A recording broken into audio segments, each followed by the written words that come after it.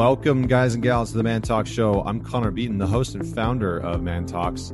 This podcast brings together some of the best thought leaders, teachers, and extraordinary individuals to help teach and mentor you on how to be a top performer in life, love, and business. Joining me today is definitely a top performer, a high performer in my opinion in many ways. So joining me today is Mr. Kute Blackson. And he's an incredibly charismatic individual. And he's just absolutely engaging to listen to. He is a visionary, a transformational teacher. And he offers a fresh, bold look at spiritual awareness for a whole new generation. But it's so much more than that.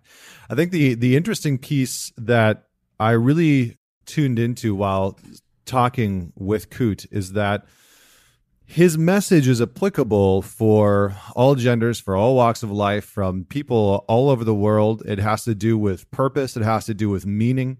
It has to do with how we walk through this life with our family.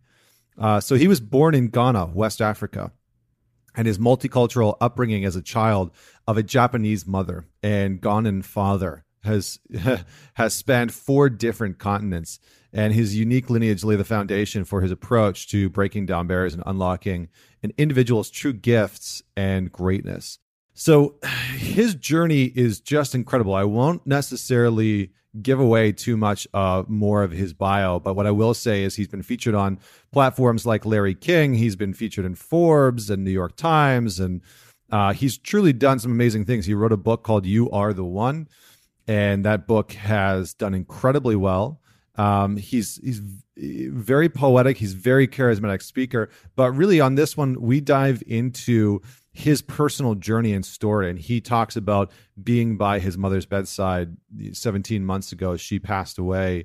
She battled with cancer, and really tuning into how powerful surrendering can be in our lives and how much of our dysfunction in life comes from our need and our clinging to trying to control the things that we have no control over. And so Kute is able to break down how we can start to embrace surrendering to the things that are out of our control so we can focus more intently and more fluidly on the things that matter most to us, on the gifts that we have to give to the world. And really what we talk about in this episode can be distilled down to meaning and purpose and direction and love and happiness.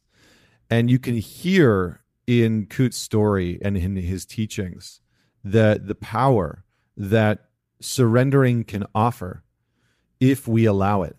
And it's such an interesting topic because I know for myself, for a very long time, the idea of surrendering was really something that I resisted. And I had, a real huge focus in on trying to control and not manipulate, but really trying to control all of my surrounding environments, all the things that were in my life that, I felt a sense of safety in that control.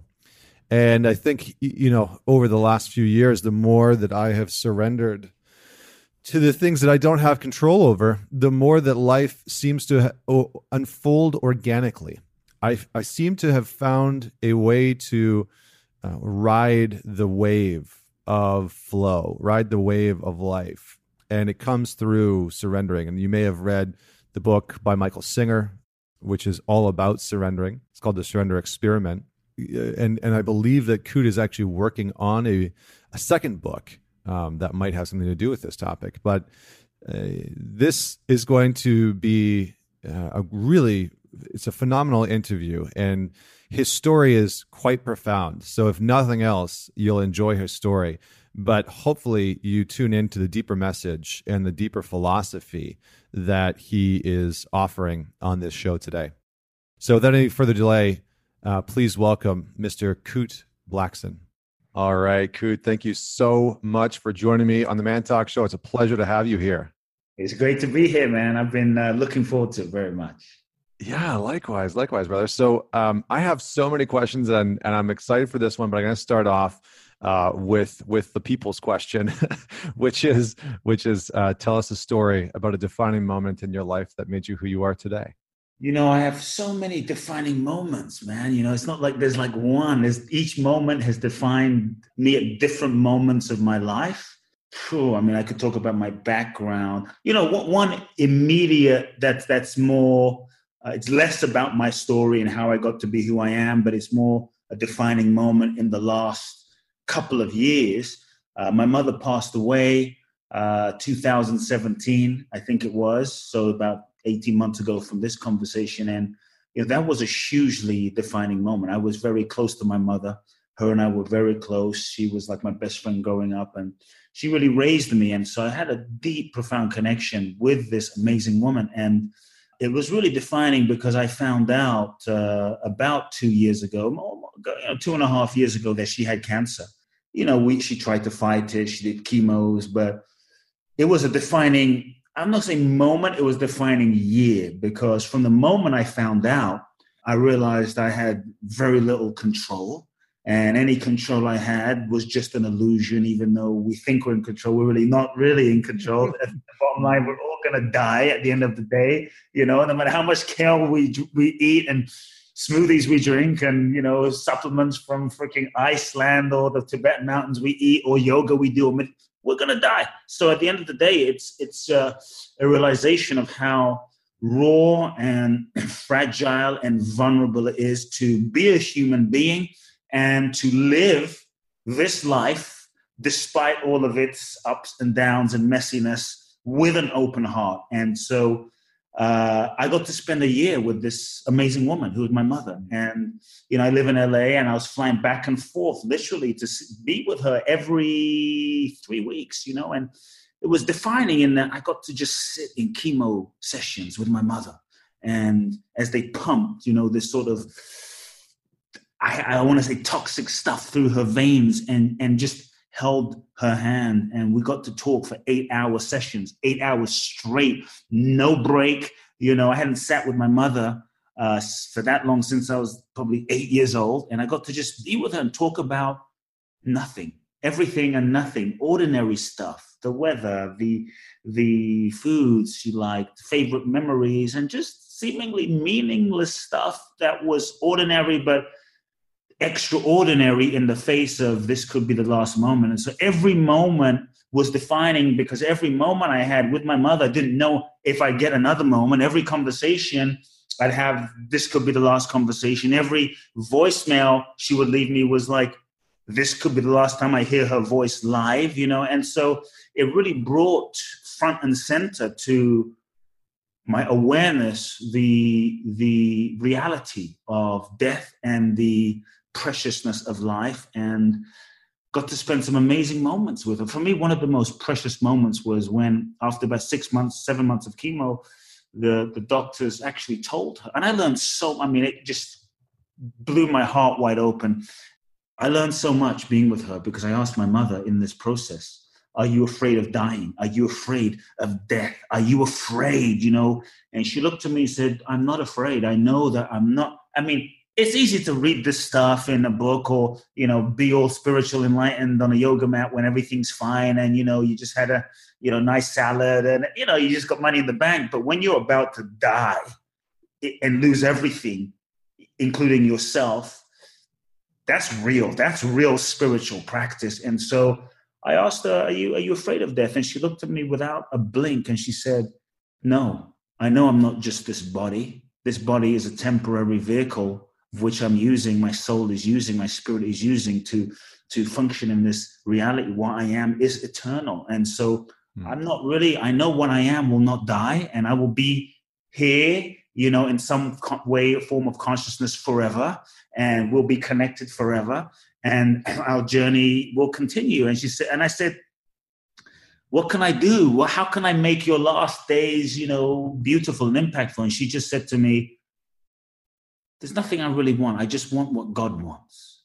And so whatever people listening believe, God, the universe, nature, higher power, she just said, I just want what God wants. And she had such peace in her heart. And that's when I realized that the key to her true serenity was the depth of her surrender.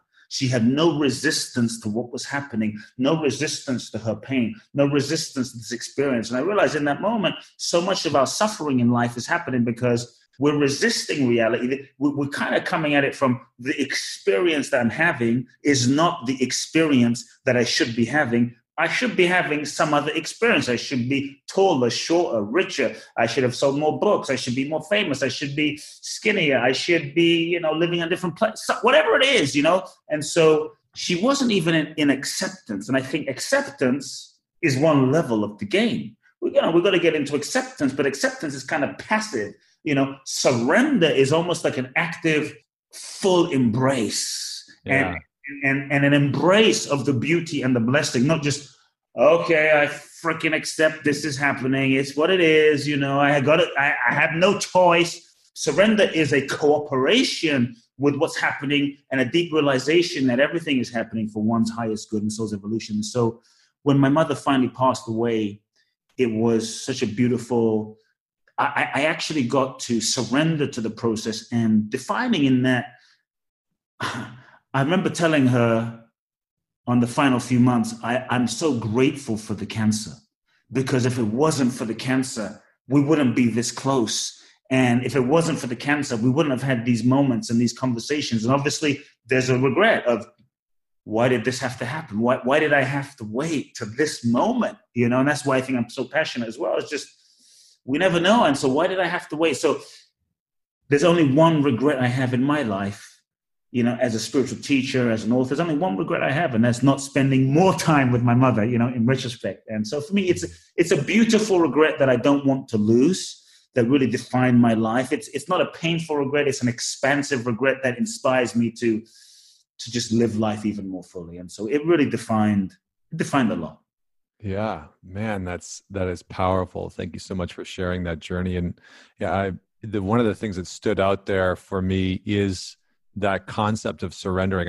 You articulated it just freaking beautifully, of how so much of our suffering comes from wanting things to be different and resisting the truth of what actually is, right? And I think in the in the personal development space, authentic and inauthentic have kind of been used in ways where people don't even really know what they are, right? They've kind of been watered down words that have lost some of their brilliance.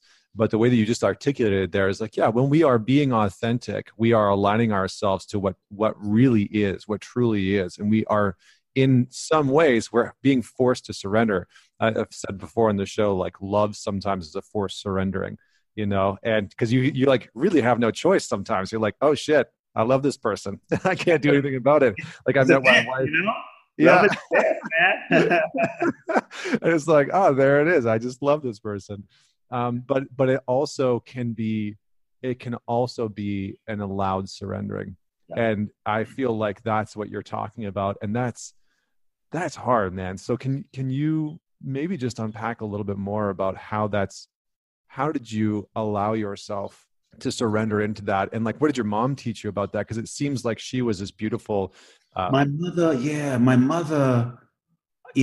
she's just my mother. So, as a kid, she's my mother. You see her cooking and it's just my mother. So I didn't really appreciate that she was a bodhisattva. I didn't appreciate that she was like this enlightened being because she's just my mother. But you really get to see where someone's at. And I realized that my mother always had a deep trust in the universe. She had a deep trust that, and it wasn't spoken, it was just the way she lived her life. She trusted that something was happening. She trusted something bigger than her own small little ego plan and idea for her life. And I could tell you stories as we go on, but there was this underlying trust that the universe is working things out on her behalf. The universe knows what it's doing. The universe is good in a sense and is unfolding something. And so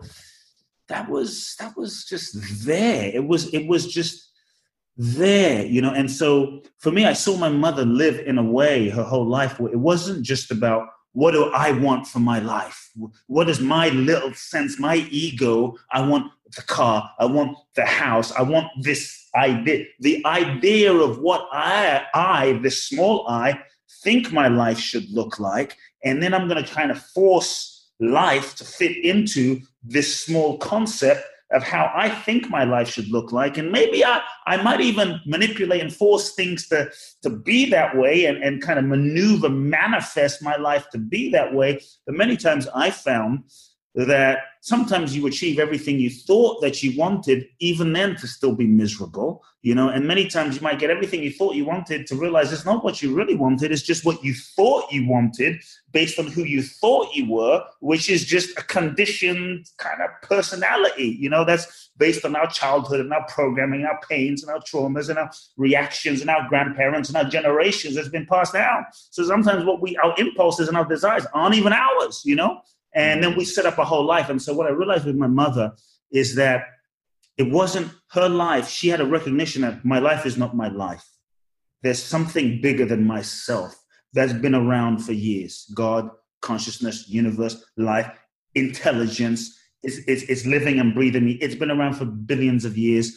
And I think she had a deep trust in that more than just her own personality stuff, she had some of her own, like we all do, human issues. And there was always a deep desire to, in her terms, do God's work, a deep desire to be of service to humanity. I think one of the other reasons we suffer is not just because we resist reality, it's because we're constantly fixated and focused on ourselves. Me, my, what can I get? And we kind of contract in and off in ourselves, and it becomes a very limited reality. And I think with my mother, her whole life, I saw this woman live it. It was all I knew, so I didn't think it was anything special until she passed away.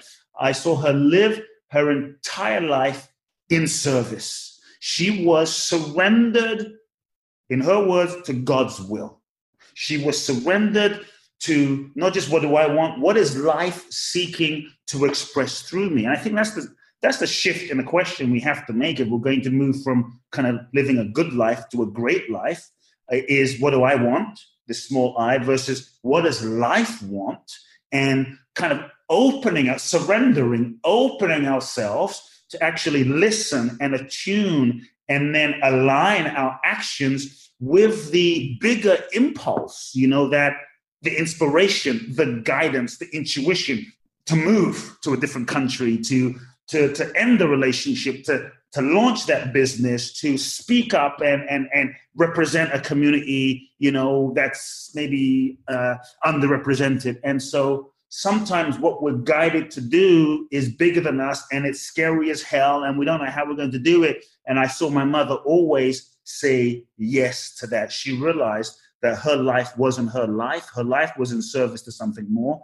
And I think she was able to tap into a courage and an impulse and something beyond herself that was always guiding her in that. So do you feel like, it's so powerful what you're saying, first and foremost, but do you feel like her heritage in some way? Because when I was doing research on you, the online stalking thing that we all do before we have guests on the show, what was interesting is that your mother is Japanese in heritage, yes, and your father is Ghana. Yeah. So that's crazy. Look, how they met in a short version, because I think it relates to this conversation, is my father, look, my first memory, just a little background so people aren't confused. Yeah, please. I was born in Ghana, West Africa. My as you said, my father's from Ghana. My mother's Japanese. I grew up in London. Now I live in LA, travel the world, so I'm from everywhere. But my first memories as a young boy were two things. I always felt this deep calling to serve people from a young age. But literally my first memory, 5, 6 years old, chubby kid in Ghana, and I remember seeing this crippled woman crawling on the floor. She picks up the sand that this man walks on, wipes it on her face, and stands up. The type of stuff you see on the television. Week after week, I grew up seeing blind people see and deaf people hear, and people stand up out of wheelchairs. The man whose sand she picked up was my father. He would look at a woman in a wheelchair and say, "Stand up, you're not sick." But I'm sick. Stand up. Do you believe? Well, if you believe, stand. If you really believe, why are you sitting down? And so week after week, I grew up seeing these, I was going to say crazy miracles, but at the time, it just seemed normal. It was just my reality. Hey, watch television, eat, eat some cookies, see some miracles. I mean, this was all I knew. This was just my reality. So this man was my father. He had 300 churches in Ghana, West Africa, was considered the sort of miracle man of Africa, especially in the 60s and 70s and 80s, was mega. And so when my father was, probably, in the 70s, in his late 30s, thereabouts, his first wife passed away, had 3 kids. He was in a bookshop in Ghana, in a third world country. A book falls off the shelf. When he was 8 years old, he would have these visions of a Japanese guru, basically. That's what happened as a young African kid. This guy would come to my father in his dreams and teach him about life and the mysteries and, the cosmos, the universe. My father became a minister at 15, basically started healing at 15. At age 18, started his ministry. It exploded, hundreds of thousands of people. He's 37, fast forward, book falls off the shelf. He sees the face of this Japanese guru who he had been seeing since he was age 8, didn't know was a real guy. He's shocked. He writes to this man in Japan. The man sends his son-in-law to meet my father, because they didn't have email at the time, sends his son-in-law to meet my father in Ghana. The son-in-law is so blown away, invites my father to meet the guru in Japan, and says, we want you to go on a lecture tour with the guru. This is an amazing story. You guys have an amazing connection. My father says, I accept your invitation, but I'm also looking for a wife. Please pray for me. And so the man says, no problem. The son-in-law of the Japanese guru, goes back to Japan, gives a talk. In the talk, my mother, who was about 28, 29, happens to be in the talk. This Japanese man was her spiritual teacher. She grew up in this spiritual kind of organization. She was not married at the time. In Japan, if you're not married by 21, 22 years old, it's over. You're old. Forget about it. She had suitors. She had opportunities. She didn't feel it in her heart. She didn't feel the connection. So she said, if I don't feel it, I'm not getting married. One day she made a prayer of surrender. It wasn't like, my husband has to be like this. These days we have your list, and he's got to look like this, and he's got to be 6 foot tall. He's got to have this education. None of that. She threw all of that out the window, and she said, God, universe, I surrender. I surrender my idea for my soulmate. Just let me know that when he shows up, without a shadow of a doubt, that this is my destined soul partner in this lifetime. I let go of all limitations of what he's going to be, where he's going to be from, what he's going to look. I just let go. I trust, look, she said, basically, I trust that the universe, you know what you're doing, okay? And I think it's funny because many times we try and tell the universe what should be and how life should be. And the universe made everything, And so she surrenders. She's in the audience as she hears about this African man. She says she feels chills in her body. This is my husband. She has this strong knowing in her being. She writes to my father. My father's in London.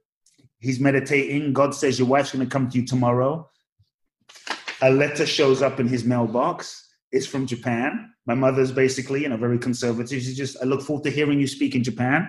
My father writes to her and he says, would you be open to moving to Ghana? Kind of a semi-proposal. She writes back, mind you, she doesn't speak any English. So through a translator, she writes back and says, if it's God's will, he writes back and says, it's God's will, please marry me. They agree to get married. My father goes to Japan, cut a long story short, ends up getting married, doesn't have any money for a wedding, doesn't tell anyone, goes on this lecture tour, crazy lecture tour, talk about surrender, crazy lecture tour with a Japanese guru.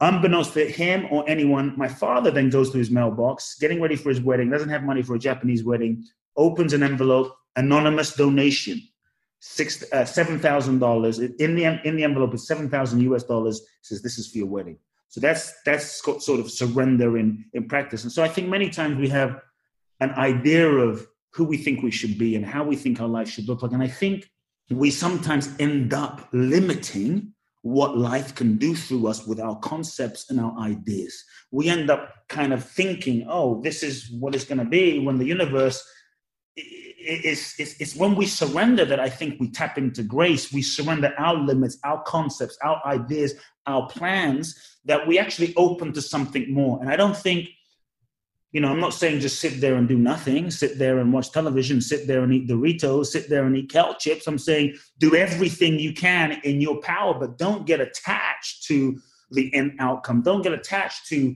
how it's going to be. Don't get attached to who the money is going to come from, where the blessing is going to come from, where the publishing is going to come from. Don't get attached. Just do your part. Give everything to eat. And that's what I saw my mother do. That's what I saw my father do. That's how I've really endeavored to live my life is, I think life is way God, the universe is way bigger than our small plans, and when we let go, then we tap into grace. And I think when we really live that way, we transcend limitations. I call it like a soul math where 2 times 2 is no longer 4 and 4 times 4 is no longer 16 is when we really we open to the zone of the miraculous. I look at Gandhi and Mandela and, Mother Teresa. They went beyond themselves.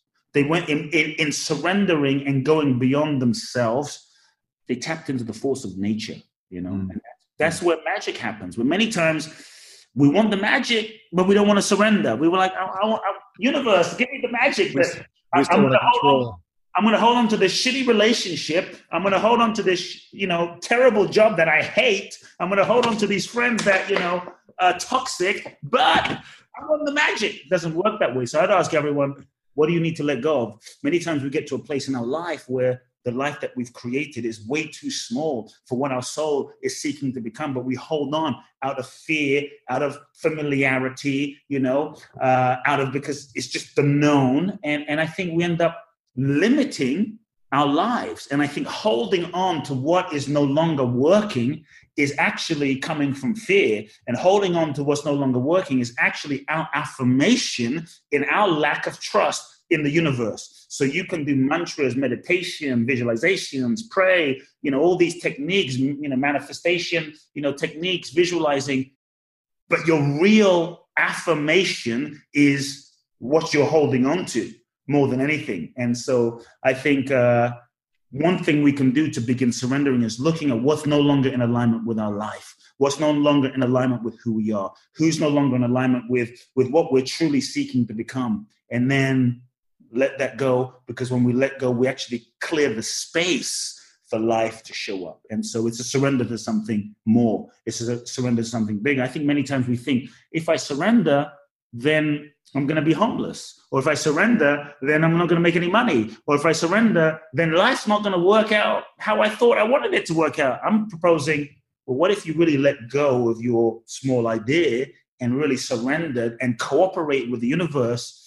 Life may end up way beyond what you can imagine. Yeah, so good. And I think one of the things that stood out for me as you were speaking was this concept of the field of the miraculous. I love that. Maybe that should be like your next book, just like tapping into the field of the miraculous, because it sounds like what you're really talking about is how you start to create that field, and that surrendering is this beautiful access point that allows us to start to enter into the field of miracles. Einstein said there are 2 types of people in the world: the people that don't believe in miracles, and the people that believe that absolutely everything is a miracle. Yeah. And it takes the act of surrendering, right? And this is, I think, an essential part of faith. And faith is very, ubiquitous with religion. It kind of has that religion has its hooks in it a little bit. And so people are very, not restrictive, but they're very hesitant to practice faith in surrendering, to practice faith in being able to let go of the things that they know aren't working for them, so that what is working, what is true, what they want to attract can actually start to flow to them. Mm-hmm. So I'm curious, growing up in that environment, if you sort of fast forward to, little you, as a kid, growing up around these miracles, growing up around this, sort of belief system, how did that shape your view of the world and create what's possible for what you do now?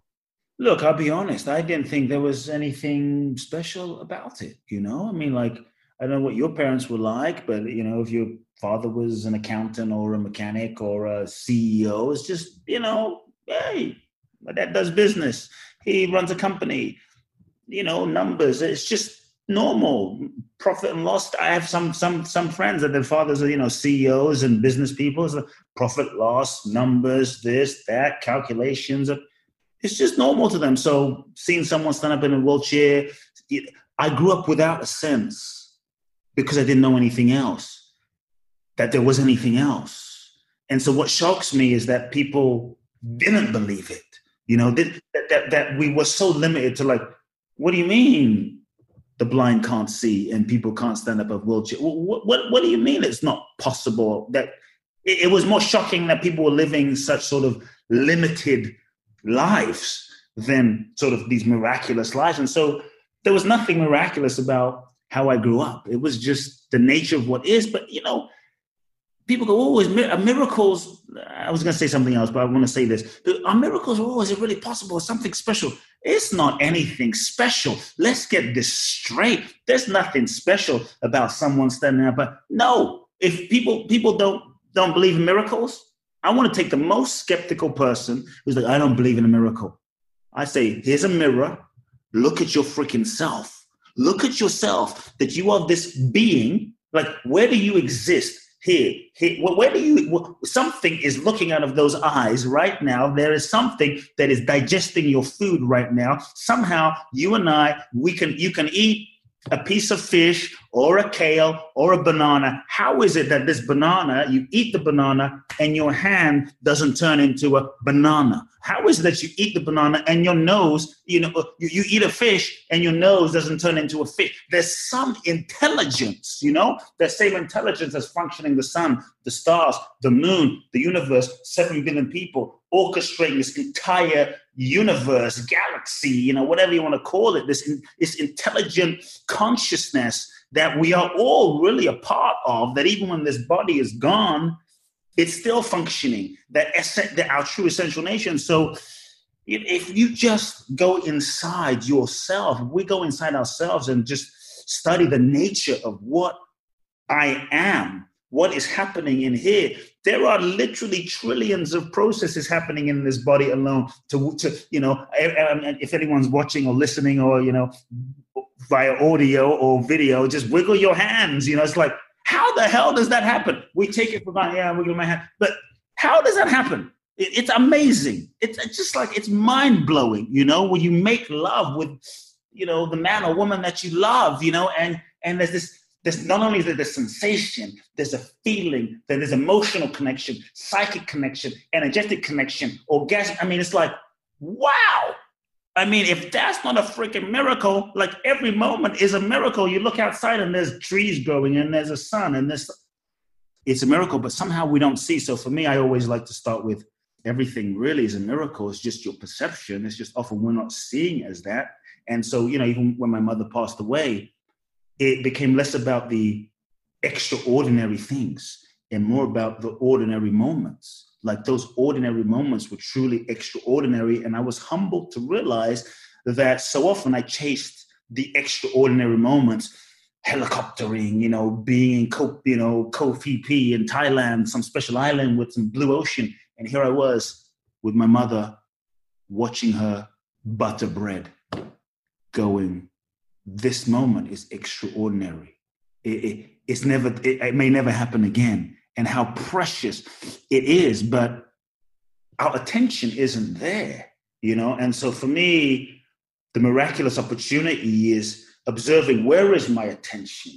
What am I always thinking? And bringing your attention back to just really observing the nature of what is, the nature of who we are. If we would just observe ourselves, truly observe, not judge for a day, you'll be astounded, because you and I, you're not sitting here, I'm not sitting here after having breakfast going, okay, intention, digest. It's just happening.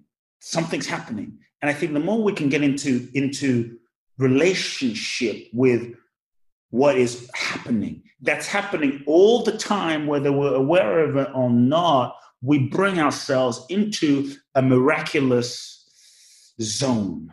It's the miraculous zone that is the fabric of life itself. And so that's what I saw after being around miracles and, growing up with a father that I saw miracles, crazy, miracles happening every Sunday.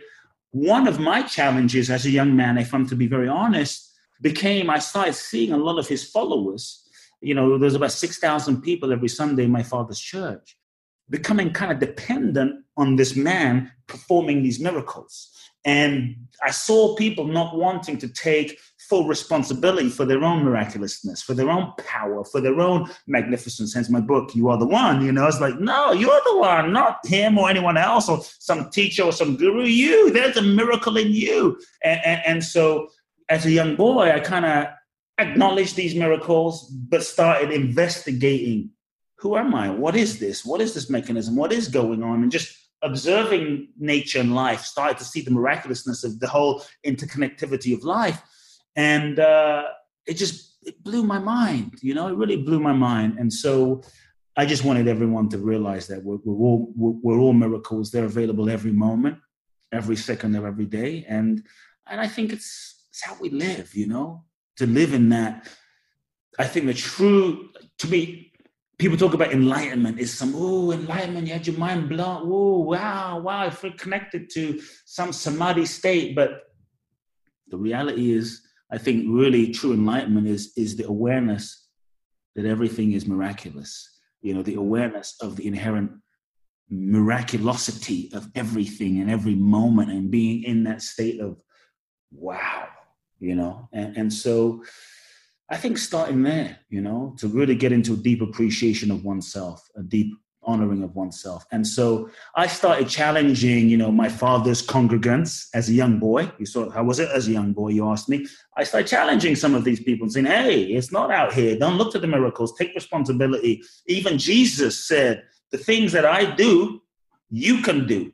It's in the Bible, folks. Jesus didn't say, I'm Jesus, everybody. I'm the big cheese Jesus, and I'm the only one that can do this. It says the things I do, you can do, and more. So he was, putting the power, if what he said was true, putting the power back in our hands. That wait a second. So we have to acknowledge our power.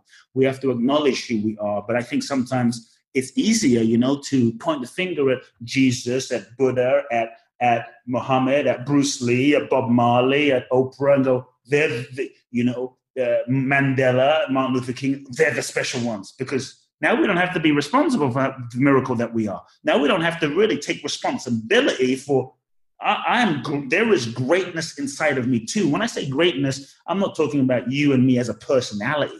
As personalities, there's no such thing as perfection, but the true greatness is our spirits. The true greatness is our soul, our true essence. And so that became a point of challenge for me. And I was ordained. I started speaking in my father's church when I was 8, and I was ordained at 14.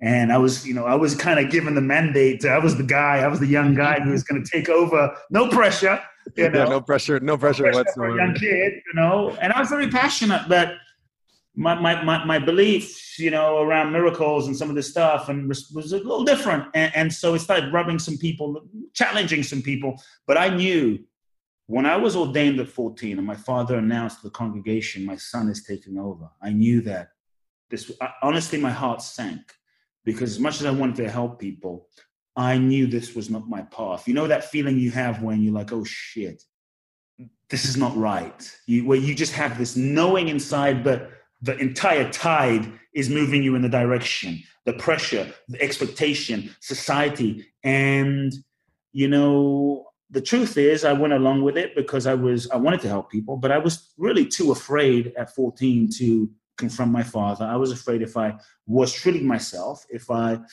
was authentic, if I spoke my truth, I would lose his love. I would be abandoned. I'd be outcast. I'd be alone.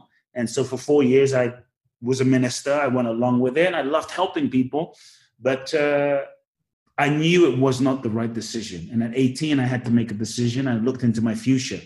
And at 18, I looked into my future, man, and I saw I could be successful by everyone else's standards.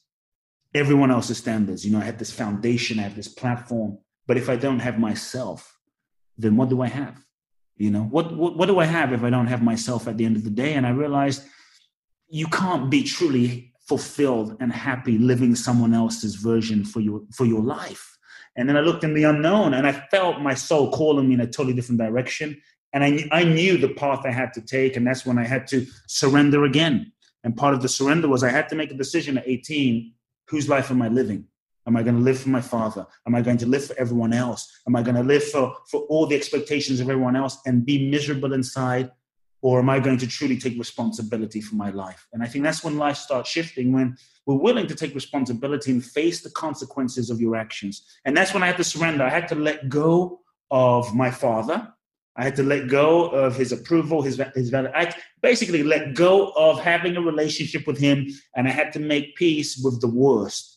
I think many times we feel a deeper truth in our hearts, but out of fear, we lie to ourselves. One of the things that keeps us stuck are all the ways that we lie to ourselves, we BS ourselves, we don't tell ourselves the truth.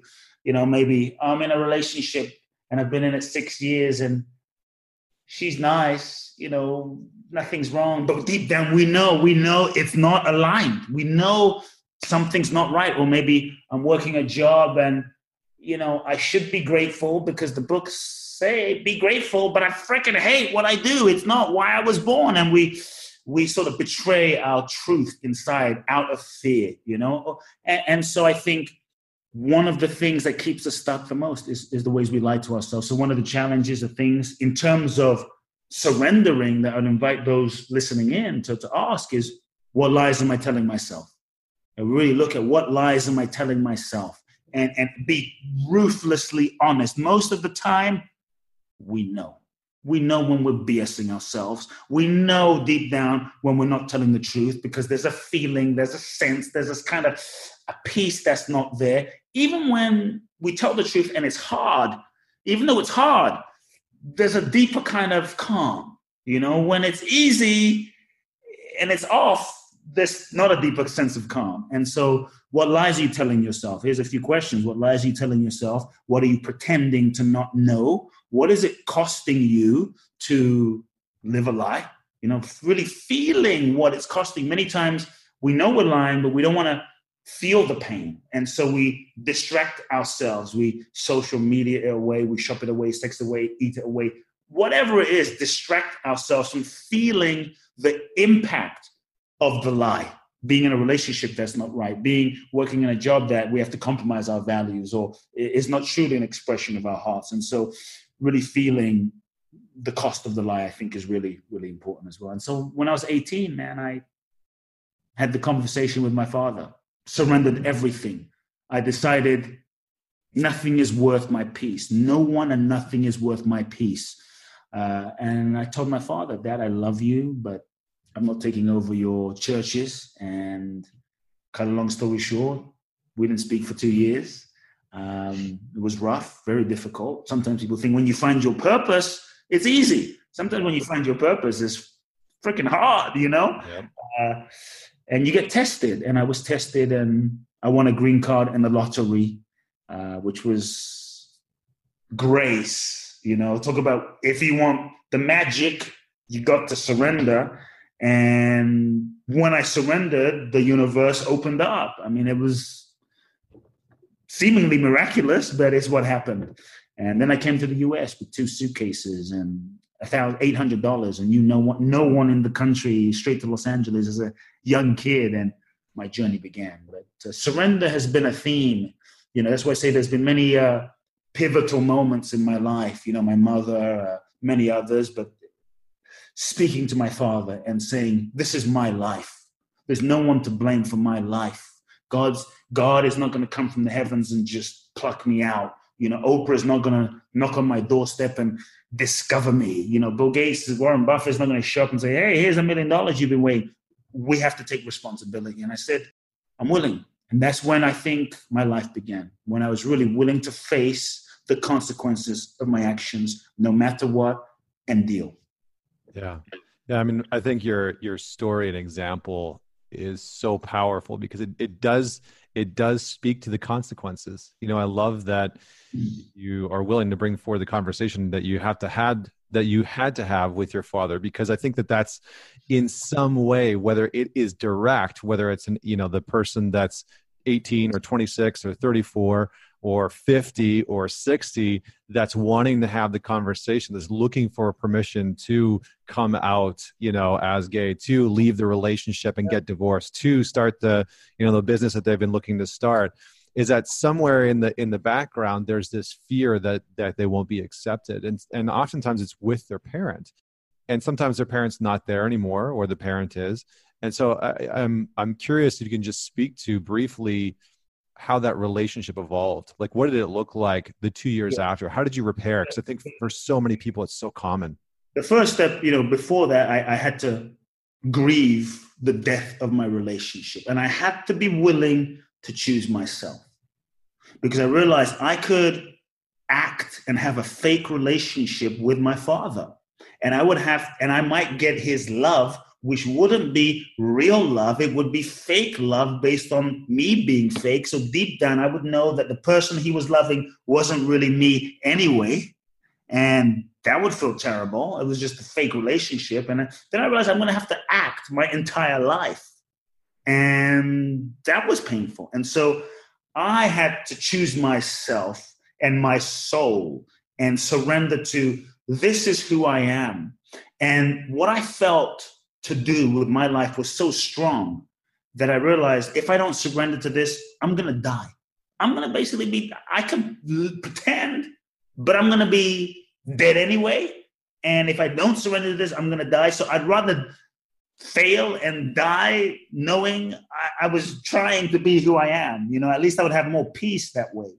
And so I had to really choose and accept who I am and my path. And I believe every human being has a unique path. I believe that we incarnate into this human experience, not to be perfect, not to do it perfectly, but to learn, grow, and evolve. And to me, life is a school.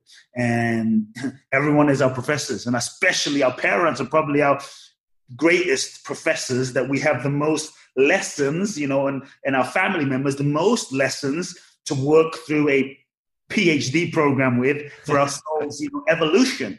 And so I invite people to really sit with, if life is a school and you're here to learn lessons, what are the lessons that you are maybe here to learn with your parents? Because if you understand those lessons and you don't just look at the surface, I want their love, but you understand the classroom that you're in with them, it can give you a different viewpoint and perspective in terms of how to relate to them, not just on this ego level, but on the soul level of, oh, wow. What is it we're really here to work out? And let me try and work that out. And I realized for me, part of it was being myself, finding my voice, truly being willing to be courageous. And my father indirectly taught me that. And so I had to choose myself. Then I had to grieve my relationship. I was willing to not have a relationship with my father, because being anything else was not having a real relationship with him anyway. It was just a fake relationship. So I had to just not bullshit myself and pretend me doing what he wanted was going to have a relationship. And it was a lot of grief. I mean, I cried and I surrendered my relationship with him to the universe. I said, universe, I might not have a relationship with my father. And it's okay. If that's what it means to be who I am, it's okay. And I felt like I was killing my father. I was disappointing my father. It was so hard. But I had to grieve it. And I really grieved it before I made peace with it, before I even spoke to him. Then I won this green card. And that's when that's when I thought, okay, something's going on. I'm on the right path. The universe is giving me some clues. I'm on the right path. And then, so we didn't speak for 2 years. And to be honest, I was mad at my father, because I felt like he wasn't supporting me. We didn't have a lot of money, so there was no financial support. There was no emotional support. There was no spirit. There was just nothing. And I was, as an 18, 19-year-old kid, I was resentful and I was mad. And for 2 years, I was mad, angry, and furious. I was dating a girlfriend at the time. And, relationship brings up stuff. In relationship, she said, I think you might be a little angry towards your father. I'm 19 years old. I'm like, well, thank you very much. This relationship is over. But she was right. She spoke truth. I just wasn't ready to deal with it. And I remember things in my life not working. Everything was blocked because I was blocked. And I didn't realize how much resentment I had towards my father for not feeling loved and supported and accepted and seen and all of that stuff, you know? And I was living in a tiny little apartment at the time with no furniture, on the floor, trying to follow my dream, you know, making no money, stealing food from the supermarket. And one day I had this epiphany. I was just mad at the world. And I realized it kind of landed on me like this. It was like the universe slapped me on the head and just woke me up. And it was this feeling of no one owes you anything. It just hit me. I was feeling sorry for myself, blaming my dad for me not be having, you know, anything. And it just hit me like, wait a second. No, but nobody owes me anything. My dad actually doesn't owe me. I mean, it would be nice, but he doesn't owe it to me. You know, he and it was just this crazy moment of, I know, enlightenment, epiphany of wait a second. He doesn't owe me anything. It's not, I'm 19 now. Okay, up until 18, he kind of owes me something. Now he owes me nothing. Zero. When it hit me, that realization, that responsibility, it was a profound moment. And I realized that I was keeping myself stuck. I realized there were so many payoffs. Like by me blaming my father, I didn't have to take responsibility for my life. I could just sit here and go, it's his fault, and kind of blame my reality. So I had to give up blaming him. And I had to honestly process through, feel, experience, acknowledge my pain, my hurt, my sadness, my anger towards my father, and choose to let it go. And I realized, sure, I didn't have the relationship I wanted with my father, but I also started realizing how much he did give me. I started realizing he was there in certain ways, maybe not the ways I needed or wanted, but he was there in the ways and showed love in the ways he could. And I remember really making a choice through my own tears and pain to forgive my father, because I realized how much I loved this man. And even though he wasn't what I wanted, I loved him. And I remember forgiving him. I just one day forgave my father, no communication with him. I kid you not, this is no BS. The next day, when I had this cathartic moment and I'm crying and I'm forgiving him and, you know, letting him go, he calls me after 2 years, calls me up and he said, I think we need to speak, you know, I think we need to. That's when I realized, whoa, like something had shifted in me, since we're all interconnected. Maybe his soul felt it, because I think we're all interconnected on some level. And there was a shift, you know. And so for me, I forgave not for him. I forgave to free myself. And in freeing myself, I think it created the space. I had to surrender my righteousness. I had to surrender my being right. And I felt like I was right, but I had to let it go. And I had to ask myself, do I want to be right or want to be happy? Do I want to be right or want to be free? And once I chose my true freedom, it created a shift. And over the years, we've built a beautiful, beautiful relationship, you know, and we're very close now. Very close now. So it's evolved. Nice. I think, you know, the respect level has grown and I've kept my own integrity. And there's nothing as spiritual and nothing as freeing as living in your own integrity. People can talk about, you know, you can talk about meditation and Sanskrit and yoga and this and that.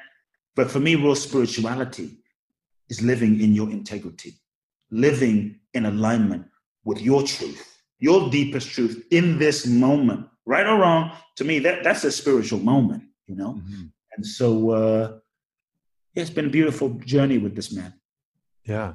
Yeah. I mean, it's so, I mean, what's interesting as the objective listener for me is like, man, that's such an important part on the hero's journey. You know, like every man at some point needs to be able to find his own path and reconcile with his father and be able to claim what is truly his for him, not because of his dad. I mean, I had to do the exact same thing. I went into opera and became a singer to try and build this relationship with my father, because I saw it as an access point because he was a singer.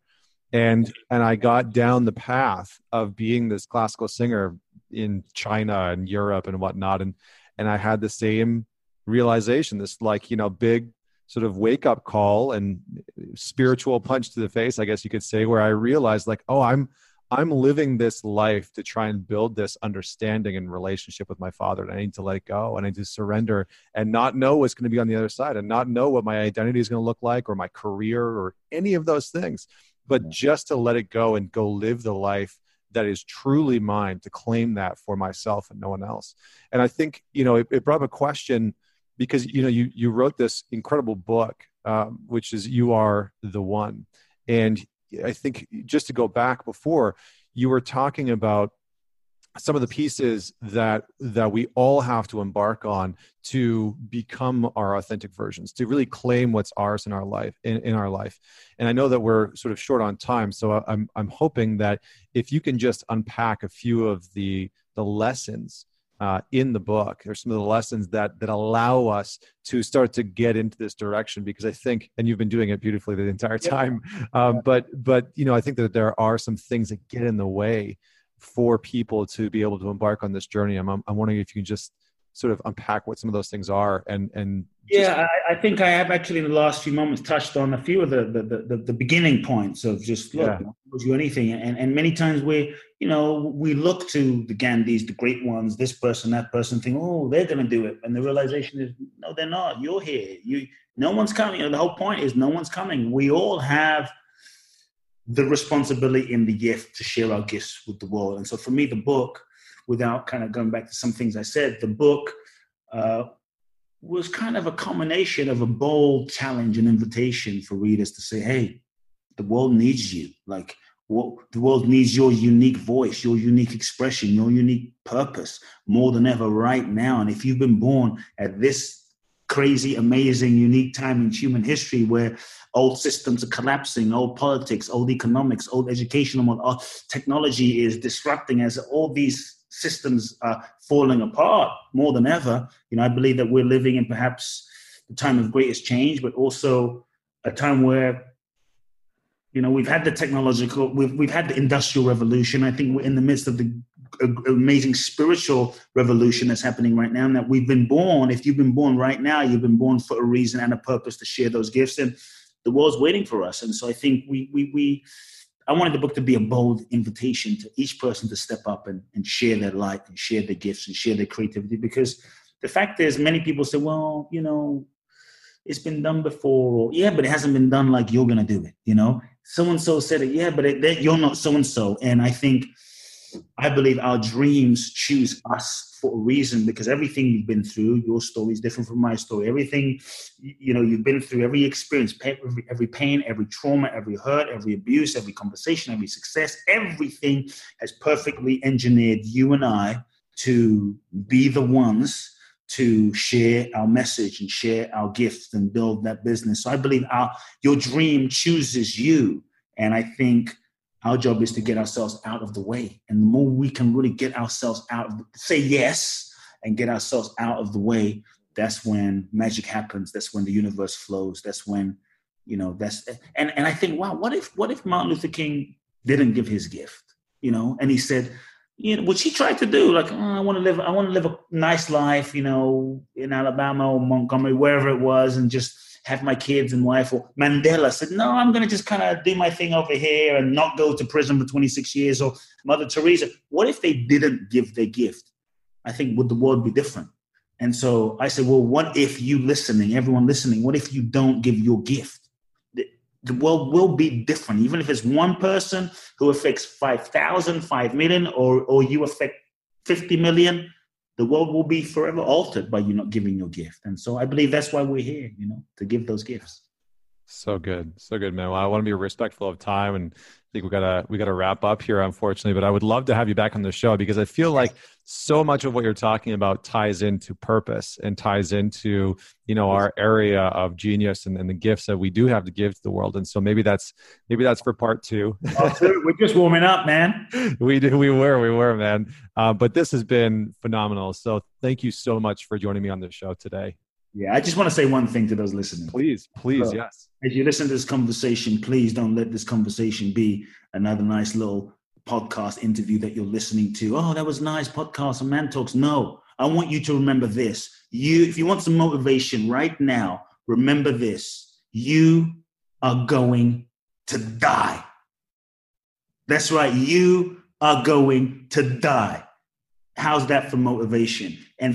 So I would invite you, not as a morbid thing or a negative thing, but as a bold wake-up call to really feel your death each day. Don't hide from it. Each day, bring death close to you. Feel death in your heart. Feel your death as a inspiration to living life. And if there's a conversation you want to have, if there's someone you need to speak to, if there's someone you need to reach out to and forgive, if there's someone you need to kiss, if there's someone you need to commit to, if there's something you need to launch, I would like you to use this conversation as a bold catapult, wake-up call to go do it now. Right now, this moment is all we have. So good. And I love the call to action because I think that like you said, there's too much, there's almost like too much at stake, right? And being able to feel into that, being able to feel into the urgency of we all have a gift that we want to give to the world and being able to feel into the imminent end, I think is incredible. So listen, Kute, thank you so much. I cannot wait to have you back on the show. And for everyone that's out there listening, definitely head on over. We're going to have links in the show notes to Amazon so you can check out You Are the One and to Kute's website so you can check out some of the other work that he's doing and his podcast, Soul Talks. Do you want to just give them maybe a quick little debrief on what your podcast features? It's just inspiration, man. We're just inspiring people. Every week I share some guidance and advice and life wisdoms. And then I have a guest. We've had amazing guests, Robin Sharma and who else? Ben Greenfield, JJ Virgin, Larry King, Jack Canfield, the list goes on. Great guests, some of whom I'm sure you've had. And we just talk about things that matter. So that's on iTunes, Soul Talks. And my website is my name, KuteBlackson.com. Awesome, man. Awesome. Well, thank you so much for joining me on the show today. For everyone else that's out there, head on over to iTunes, to Stitcher, to Google Play, wherever you listen to us, Spotify. Don't forget to leave us a rating and review. And don't forget to share this podcast with just one person who you know would absolutely love it or could use it. So until next week, this is Connor Beaton signing off.